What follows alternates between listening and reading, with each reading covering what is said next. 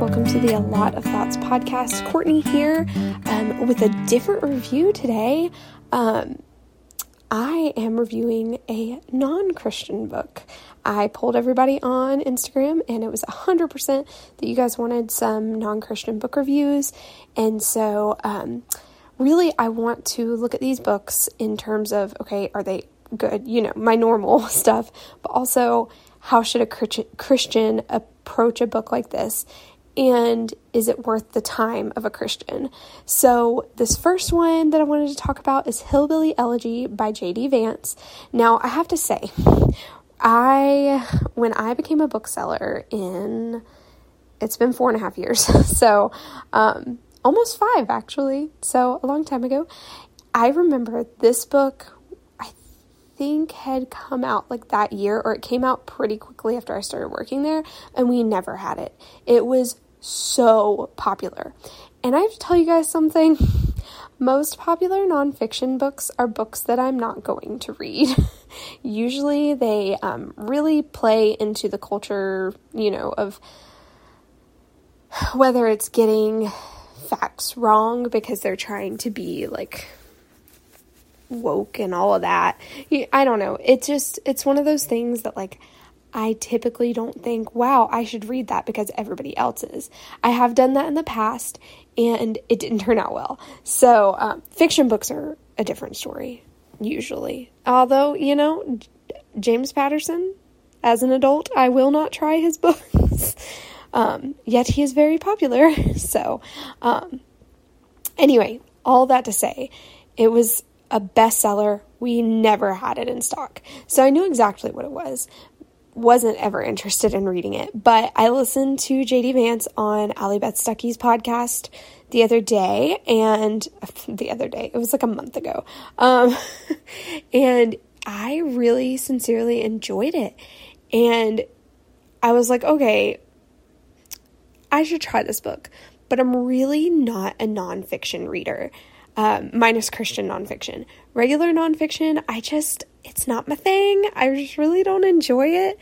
I have some good nonfiction books on my shelf. I'm looking at it right now and I can see some really good nonfiction stuff that like I've watched a documentary and then I've got the book that it was based on. So I should be really interested. And I just never read them. They just sit on my shelf. So I picked it up knowing that there might be a chance that I really hate it. And actually, I borrowed it from my work. So we're allowed to borrow the used books. And so I wrote my coworker and I was like, okay, I'm going to borrow this one really quickly.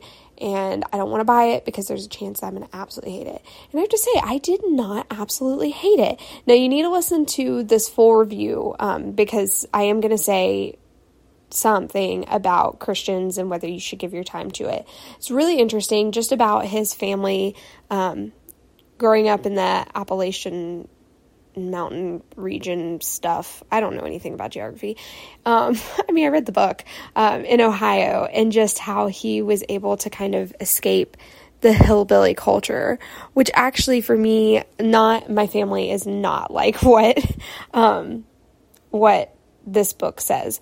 But at the same time, growing up in the South, there are elements of this book that I was like, oh yeah, I totally get that. Like that is, yep. And his grandma actually it's Mamaw, which is what I call my Mamaw. Some of the elements of her so if you read this and you're thinking like, she does some terrible stuff. She also curses a lot, which I'm going to talk about in a minute. But like just the aspect of like loyalty to family and the fact that like she would do anything to protect JD. And yeah, my mama is very much like that. And family is like the thing, not that other places don't have that, but there's something in Southern culture, in my opinion, that really just instills that. And also, on my dad's side of the family, it used to be a running joke. Maybe it was my joke. I don't know. I just remember from when I was little where we'd have pig brains and eggs on Christmas. I never ate them. Never. And I never desire to eat that. But it was just like, you'd ask, like, what's that? And my mom would be like, pig brains and eggs. And no, but like, yeah, it just, so, I mean, what I'm saying is that I understood parts of this book. Praise the Lord, I definitely did not understand so many parts of this book. He went through a lot as a kid, and I don't know, it was really good to read and just recognize that, to me, it was funny because he grew up and went to Yale, and you'd think, like, you'd look at people like that and you're like, oh, they never have any problems. And yet he had this, like, really dark history growing up. So, yeah, very interesting telling of his story. Now, there is a lot of cursing. So if that's not your jam, and if you're a Christian, I guess that shouldn't be your jam. So that sounds silly. But, I was able to read it and it was fine, but that's just like a fair warning. Now, would I listen to the audiobook with my son in the car? No, probably not. Probably not, meaning I wouldn't. But at the same time, I think it was just him telling the story in the reality of what it was. And so I could really, really appreciate it. Just because it would be weird. Like, after you realize who you're reading about, it would be weird if they didn't curse, because that's part of who they were as people, and it really, it added to the story because it was real life. So yeah, so that's my big thing. Otherwise, it was really interesting, really good. I am returning it to work. I'm not planning to buy it at this point, but definitely if you can read it, okay, so when this came out, it was very popular, and I mean, it was popular across the spectrum. So you have like Oprah saying it's good, and other sources where you're like, okay, these are liberal sources. Well, since the it's just a movie, I'm sorry. Since the movie came out on Netflix, I had started hearing, because I'm in the book world, I had heard a lot of people like calling for him to be canceled because he, basically proves that white people can be poor too, and it's not made in the shade, which you just don't hear that. People are scared to say that nowadays, and he wasn't.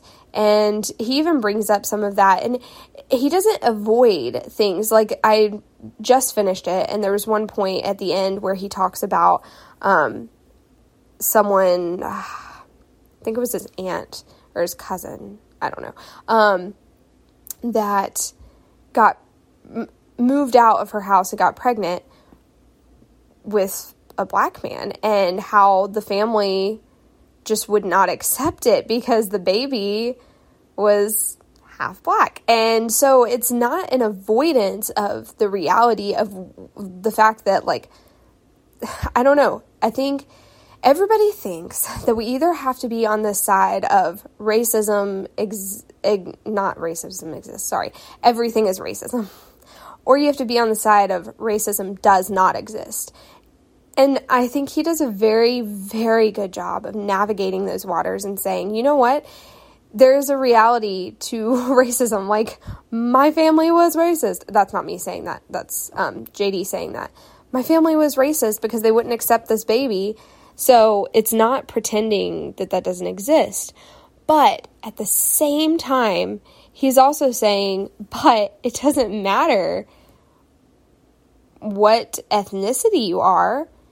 You can still have a horrific childhood and be stuck in that place. That was the big point of this book, was like, why whenever he went to Yale, was it so weird that he went to Yale? Like, why was it so, like, odd? And why is it so hard for kids like him to end up there? I don't know. It was just really interesting, and I loved reading about his work ethic. He had a really bad work ethic, and then he got really good at it. And I was like, that's an encouragement that you can, as Christians, he doesn't say this, but as Christians, you can be content with where you are, but still work hard to be where you want to be. I don't know if that makes sense, but like, we do need to find contentment where God has placed us, but that doesn't mean that we just sit around and say, well, this is what life gave me and I could never do anything else. I don't know. It's just, I don't know if any of that made sense. But all that to say, very interesting book. I really did enjoy it. And like I said, my only comment is there's cursing, but otherwise, just a very real look at what some people have happened in their childhoods. And as the Southern girl that I am, I resonated with parts of it. And I do recommend it. It has some long chapters and some short chapters. In case you wanted to know, like, because that's what I always talk about, the length of chapters. Also, can I ask a question? Why in every book, and maybe this is like, I have like an editorial mind. I have a degree in English. I wanted to be an editor until I decided I wanted to be a mom. But, because you can't really do both. You can if you do like side jobs, but side jobs are hard to come by in editing. But how come on pretty much every book, when you get around page 100, and I don't know if it applies to this one, but I just thought about this. I'll be reading a fiction book and I'll go to find page 100 because I like giving myself goals of how far to read. So like if I'm going to sit down and read, I'll be like, oh, okay, if I can get to page 100, not typically in one sitting, but why did the chapter changes happen a lot of times at page 100? If you know the answer to this, please let me know. You can reach out to us on Instagram and Facebook at A Lot of Thoughts Podcast, or our email, alotofthoughtspodcast@gmail.com. And until next time, I think I'm going to try and at least separate the non-Christian book reviews. So what's next? I don't know what I'm reading now. I'm reading Love Has a Price Tag by Elizabeth Elliot. I am about to start Trusting God by Jerry Bridges. I'm reading Christianity and Wokeness. I always want to say Wokeness and Christianity. I get confused. I'm reading that, but it's very intellectual, so I'm not sure if I'm going to be able to finish it right now because we've just got a lot of things going on. But I thought this was a long book review. It's not.